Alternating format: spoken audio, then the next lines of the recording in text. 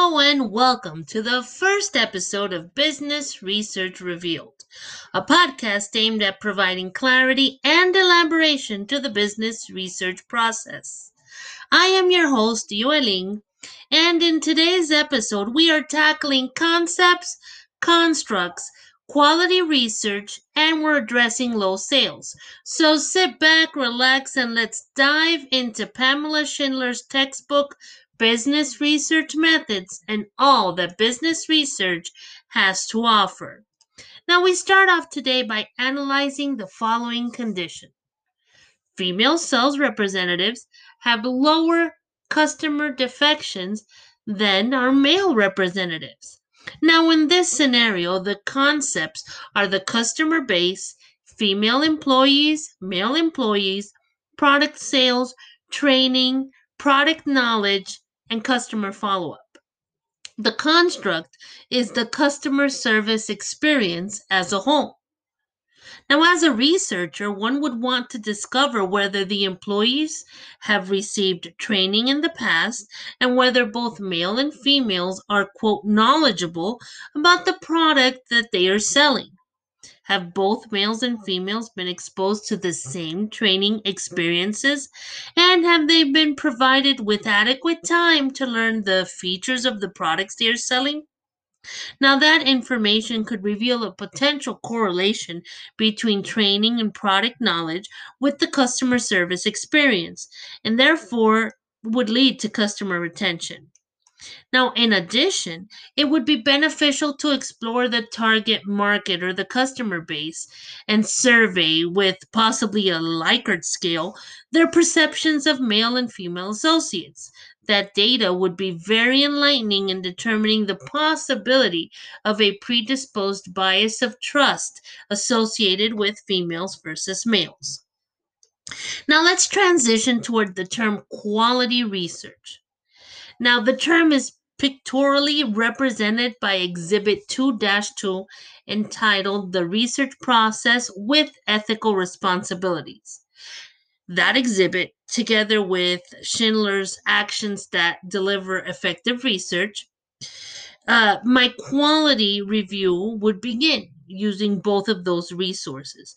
Now, just to reiterate, the textbook states that there are certain actions that deliver effective research, and those actions include a purpose that is clearly defined, a research defined, thoroughly planned and executed, highly ethical standards that are applied, adequate analysis for decision makers' needs, limitations frankly revealed, and findings that are reported unambiguously.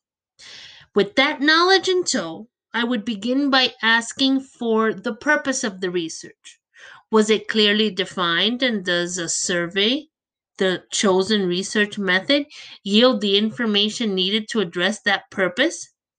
From there, I would shift my focus towards the research design, reviewing the survey questions for bias and analyzing the demographics of the sample participants and whether they were safeguarded during the research process. After understanding the planning procedures, I would then evaluate the analysis provided by the researcher, the inclusions of limitations and findings of the research study. I would consider whether the limitations were revealed and if the limitations had indeed impacted the findings. Lastly, I would evaluate the findings for clarity, insightfulness, and I would be looking for a summation of the results. Only after an in-depth review would I be able to render comments on the quality of that research. Now let's shift our thinking towards addressing low sales, because really, who wants those? The president of Oaks International Incorporated just might have more than one dilemma on hand, that of low sales and that of an ill-defined research question and a possible managerial hidden agenda. By researching the activities of the Customer Relations Department, it seems as though the department has been identified as the possible responsible party for the low sales. Now, I'm wondering if other departments or business aspects were analyzed before signaling out the customer relations team. For example, has marketing seen a change? Was there a new product launched? Has a competitor changed a tactic recently that could possibly have affected sales? Also, has the decline been a general sales decline, or is a particular department or a particular product to be blamed for the decline?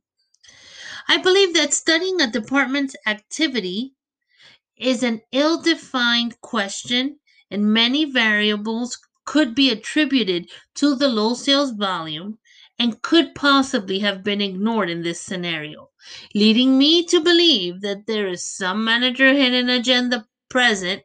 Thus, the research project may fail to address the issues of low sales.